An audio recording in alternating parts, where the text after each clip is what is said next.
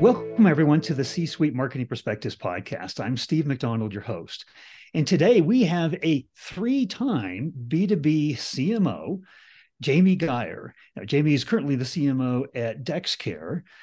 Jamie, you're also a participant in a large CMO community online. So I think you've got lots of insights to share with us today, but maybe start out by just giving us a little bit more on who you are, your background, and what you're doing at DexCare right now. Well, first, thank you so much for having me on your podcast today, Steve. I'm really excited to be here.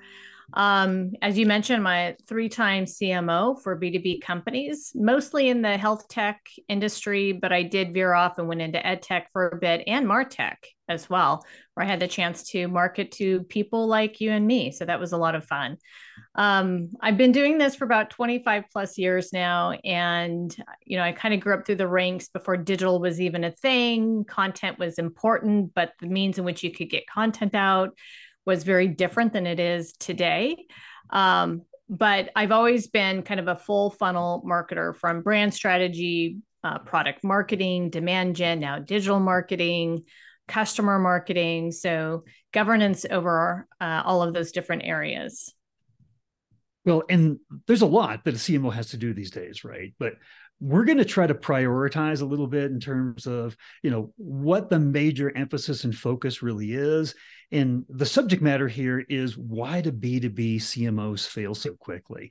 And unfortunately, we do.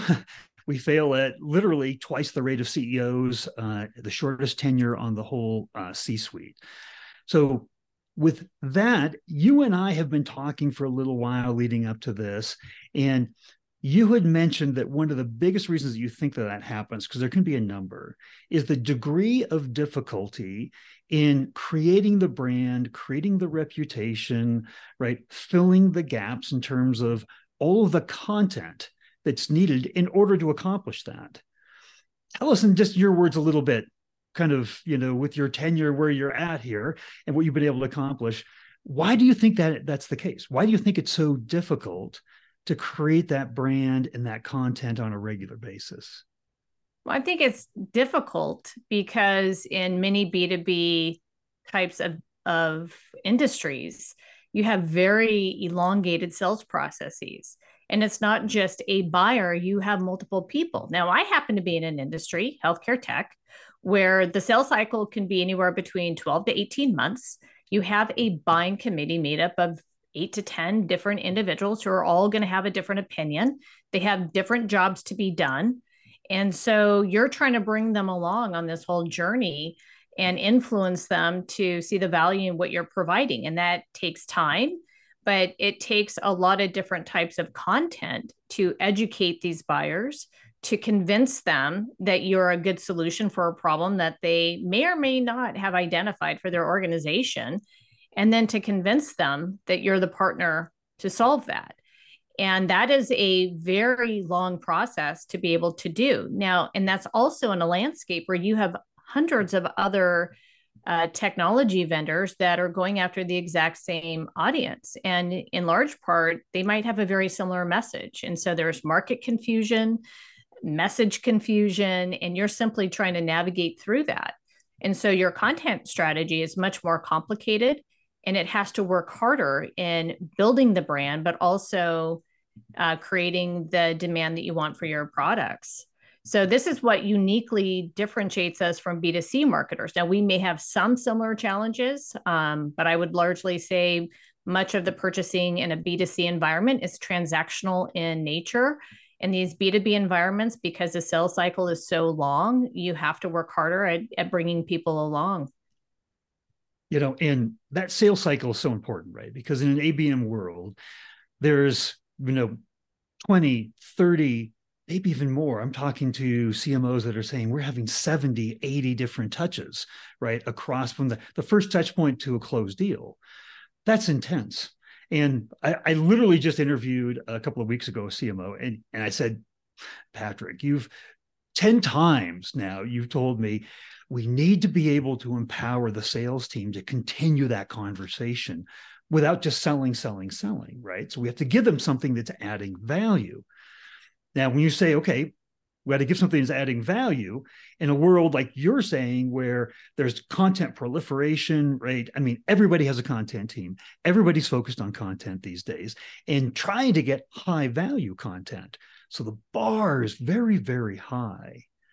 And I think that ties back then to your point on why do B2B CMOs fail so much.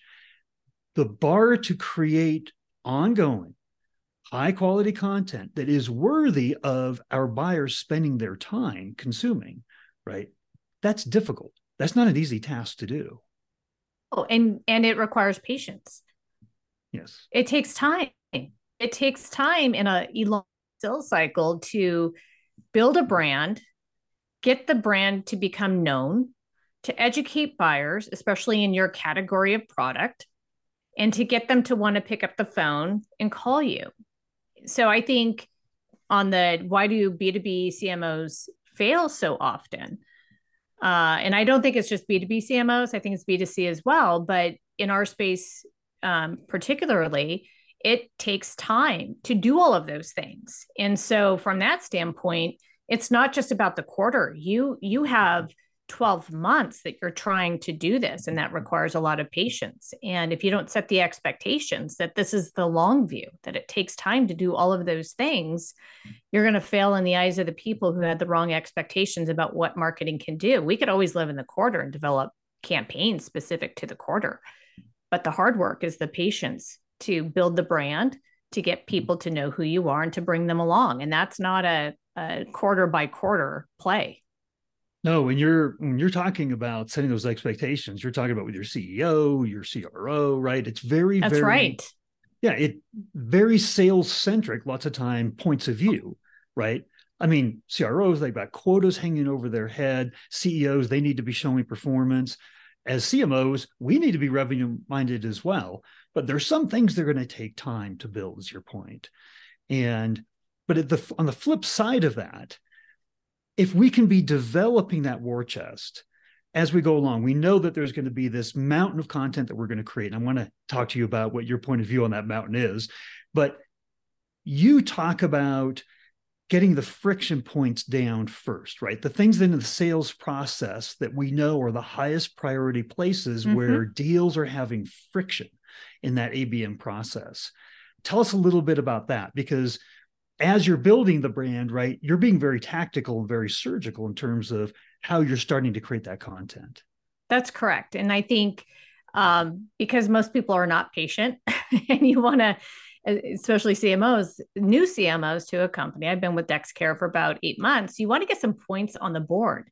And so we're doing things in parallel. One, we are looking at where are the friction points in the sales process today, and how can content play a role in removing the friction points? And a lot of the times it's simply around educational kind of content.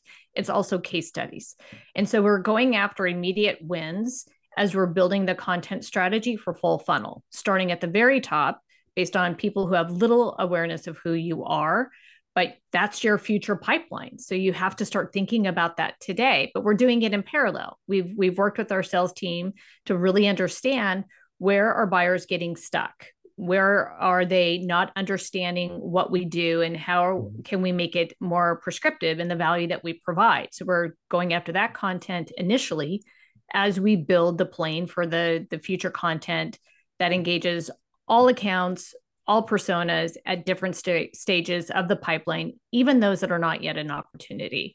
And so we're doing things in tandem. And I think that that's the right way to go, because you do want to show that you can have value in the quarter while you're building a bigger engine to automate some of these things, but also to start building pipeline, not just tackle the pipeline that's in play today.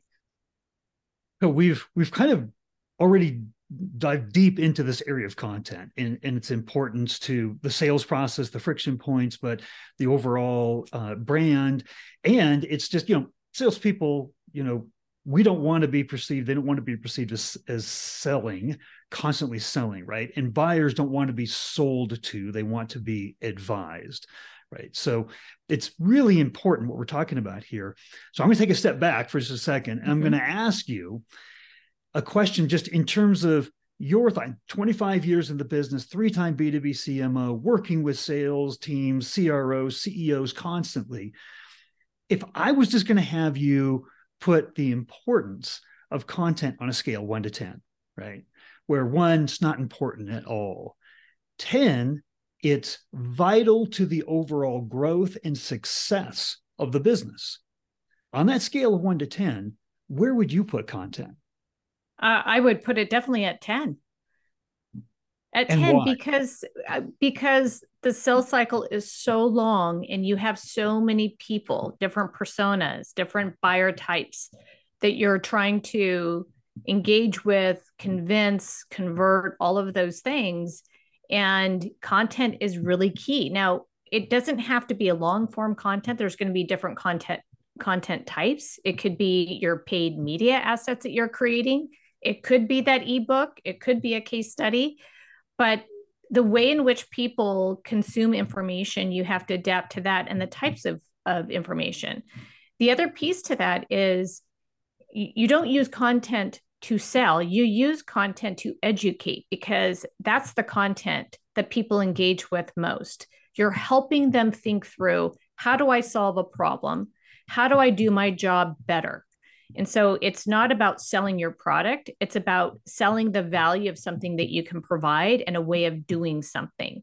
And that takes time, but that's really, really important. Now, that's not to say, Steve, that it's just about content. I know in my industry, it's about relationships and building trust. Content is one way to build trust, but it's you being the trusted advisor. But the relationship aspect is really important too, which is why we put equal weight even on our personal relationships with our customers, being visible where they are, including events and trade shows. That is a big channel for us.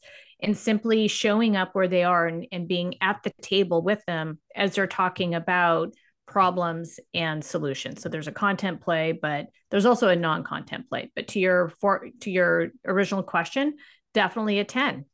Definitely a 10. Yeah, I've had so many. I mean, I've asked that question a lot because I ask it on every podcast episode, and I'm getting 10, 11, 12, 15, 25 on the scale of 1 to 10. Yeah. I Well, think your but friend think Melissa, about she gave this. it a 25. Oh, I'm sure she did. Look, we spend a lot of time standing up the channels in the engine that allows us to reach our buyers. It's very expensive to do that. So we can have a great strategy for our multi-channel approach to engagement and buyer conversion, but you have to feed those channels. And if you don't feed it with the right things, which is largely content, you're not going to get any performance out of those channels, which is why I put it at a 10. But like Melissa, I'd put it at a 15 if you gave me that range. Maybe I should have just done that and been, the contrarian there. But in any case, it's important, especially because you've got to stay and remain visible, and you have to bring people along, and you're educating buyers. And again, in my industry in particular, we're having to educate in a new category, but also sift through all of the different types of information that they're receiving from different vendors. And that's not always an easy thing to do when you're trying to show what you do within the context of the marketplace and the category and the problems that they're looking to solve.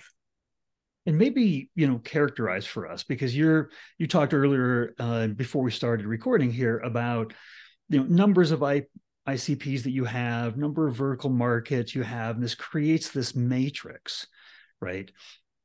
Tell me a little bit about that matrix, how big that matrix is. It might be a little bit of kind of therapy for everybody that's listening here, right? That's grappling with this enormous task of not just creating content, but creating really high value content. And you're right, content that isn't just saying the same thing that everybody else is saying, right? You need to have a unique voice, a unique point of view, right? That is still high quality advisor, consultant class. That's difficult to do.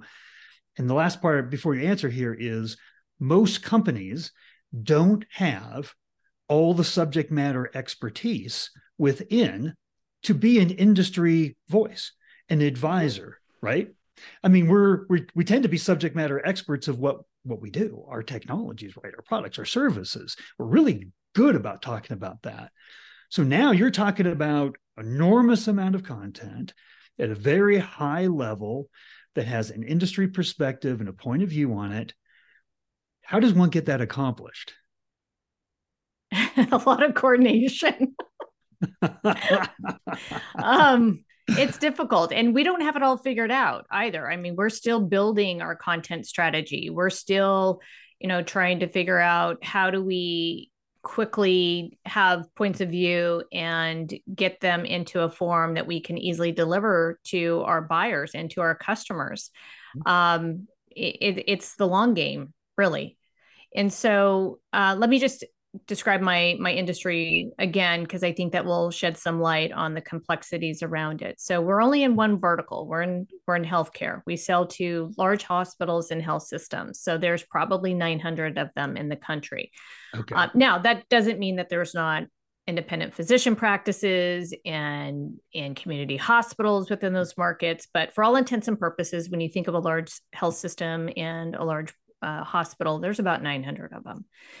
But you are selling to different departments within those health systems that have different C-suite leaders and teams underneath them, and they're all involved in the decision-making process, but for different reasons.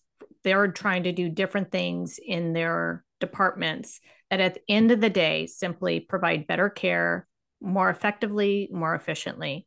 But the messaging to each of those departments is nuanced, and it's very important that you message to the jobs that they have to do. Because again, they're getting hit up by hundreds of vendors, the same buyers. Like they probably each buyer probably gets 300 emails a day. So you're trying to navigate through all of that noise.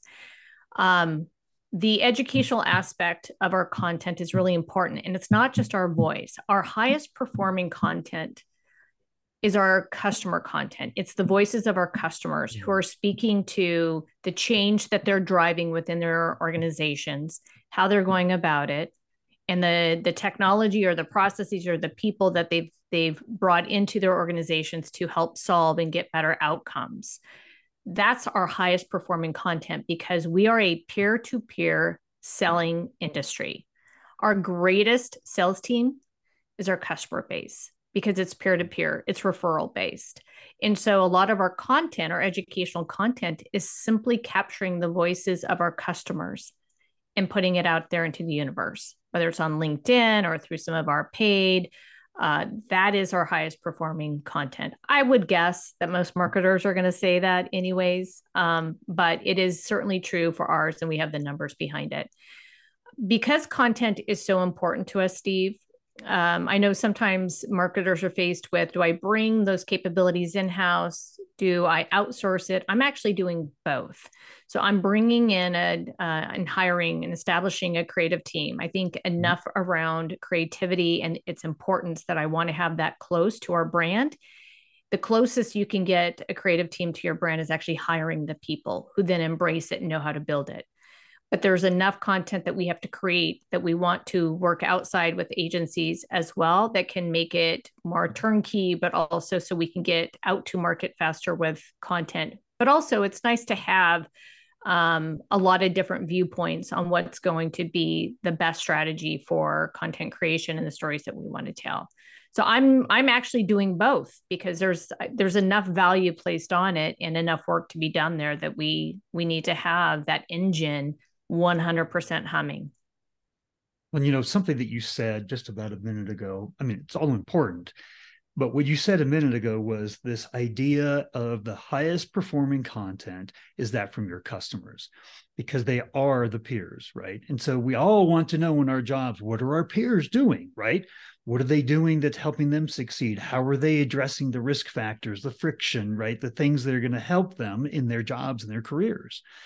And what that does at the same time is if you're using your content to aggregate that voice of the community in a way that validates your company's unique POV, point of view on the marketplace, to your point earlier, where you can't just be saying the same things all the time, right? So you're saying something that's unique, right? And if this peer community is helping validate that, because you as the company, we're the sellers, right? So no matter what, we can't change who we are, right? So if we can have that community validating what we're saying, it lends to our authenticity, our trust factor, our brand, our expertise, all of those things, right? So what you're talking about is brilliant, because it's actually bringing together the voice behind your voice, right? The voice of the community behind your voice and what you're saying. So that to me is one of the most important things. And I know you accentuated case studies, right, is a big, big part of that. But there's a number of different ways that you can bring in that voice, right, and help break through that clutter. Tell me a little bit about, as you're developing all of this content and you're kind of, how are you articulating this to your CEO, to your CRO, in terms of your content strategy and building over the long term, starting, but all the things that we've been talking about here? What's the most, since the theme on this particular episode is how do we not lose our jobs, right? Right. How are you articulating this to the CRO, CEO of the company so that they're on the same game plan as you are and are patient and are willing to let you do the job the way that you think is the right way to do it? Yeah, there's a couple of things. But before I get to that, let me just close out on something that you said previously. The customer voice should actually be out ahead of yours and not following, which is what we're trying to do. So that's where our customers become the referral. The second is, it's simply a case of show, don't tell. And our customers are best positioned to actually show a solution as opposed to us telling a solution. And so that's the most impactful. That's why they're your greatest voice and the greatest way to amplify your message, but they should be out ahead because they're the ones doing the hard work. We're supporting them with what we offer, but they're having to implement massive change within their own organizations. And so they're the best ones to speak on it. We're simply there to help support and make sure that they have a stage and a microphone, essentially. Now, going back to this question, like, how do you bring along your CEO and your CRO?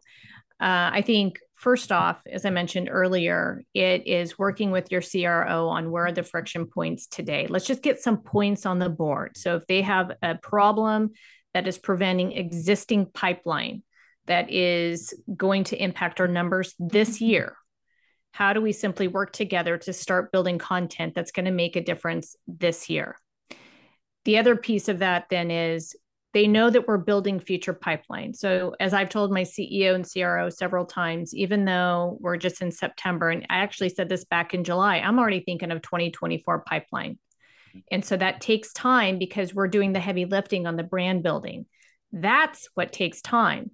But the SDRs and our regional sales directors are going to be much more efficient if we're helping to open up the door simply by making sure that our brand is recognizable by the time that they're going to do their prospecting and their outreach. And so when that time comes, it's going to be easier for them, which is going to reduce cycle time. It's going to reduce the number of times that they have to actually outreach because our brand's going to be already familiar to the buyer. So it's going to make it easier for them to get in if we've done our jobs right. And so the way that I sell it simply is, what could we do today to remove some friction to keep deals moving that are in pipeline? And here's what we're doing to build pipeline for next year, because today's brand is tomorrow's demand. And when I explain it, and it's not lost on them, we've all been in this industry, it's not lost on anyone, the length of the time and how many people are involved and having the right message. The message to the chief financial officer is going to be very different than the message to the chief digital officer. And we have to have a way in order to communicate and build that message across different formats and different channels. They understand that. And so it's dual, but I can't do the long view without getting points in the short term. And so it's that parallel path. And I think any marketer should be looking at it from that perspective, because that's where you're going to start building trust with your CRO. That's where you're going to start building trust with your CEO as you're building for the long term. But you've got to get those early wins and know what those early wins are going to be, but it has to be in agreement with your CRO. So I'm off to the side, by the way, writing down, you've got some really good one-liners here. Like, today's brand is tomorrow's demand. I love that. I love that thinking, right? Because you do have to have those early wins, or you're never going to make it to the long term, right? That's right. But you have to have a very simple way to think about brand is just not some lofty thing, right? There's actually studies that have shown that it's actually as important what companies think about you as it is what you do as a company, right? Because nobody puts you onto the short list if they don't know you, right? And that's what you're talking about at the end there, right? There's 97% of the market. For most companies, they don't know who you are. They don't know enough to even articulate who you are, right? So if who you are is a recognized expert in the industry, right? That's what's going to get them to listen to you before they even know what it is that you do. And I think that's the point of that study. So tying in like today's brand is tomorrow's demand, that's what that means to me in a lot of respects. Absolutely, that's what it means. Yeah. And look, we could just model our own behavior as buyers of different types of products. I'm more inclined to open up an email or pay attention to an ad of a brand that I know in some capacity. Mm-hmm. And so that's our behavior as consumers. And in B2B, it's especially true. Our emails will be opened, our content will be read. Yes, the message has to be important, but if they're more familiar with your brand, you're going to be the one of the 250 emails that they're going to open. And it's building that trust. And if my content is really good that's getting delivered, they're going to want more. So then it just has this downstream impact as well, because they know what to expect from us. And that, that takes a lot of strategy and pre-planning and thinking about the sequencing and what you're going to deliver. But it's always around education because it's a value exchange with your buyers or whomever is your audience. And so the more that you can build that into your content strategy, the more effective your campaigns are and their performance. I was listening to, there was a conference that happened last week. Some might can guess what it is, but they had this amazing session where they were talking about brand marketing.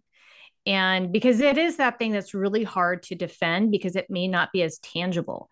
But we got, as an industry, we've now latched on this whole performance marketing. Well, now they're saying, well, it's got to be performance branding.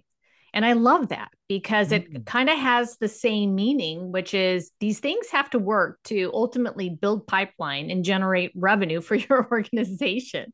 Right. And so I like the idea of performance brand because it does then legitimize the importance of brand to doing those exact things. So Jamie, we have covered already a lot of territory here. If there was one takeaway that you wanted the audience to have from our conversation here, one thing that you wanted them to remember above all else, what would that be? Well, because your podcast is focused on CMOs who fail and why they fail, I'll land on this one.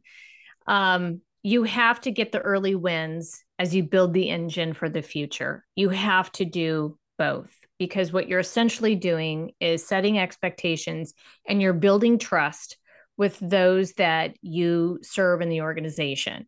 And that's really important because I think the chief marketing officer role is probably one of the most misunderstood if those expectations are not set in advance, because there's different meanings for what CMOs do.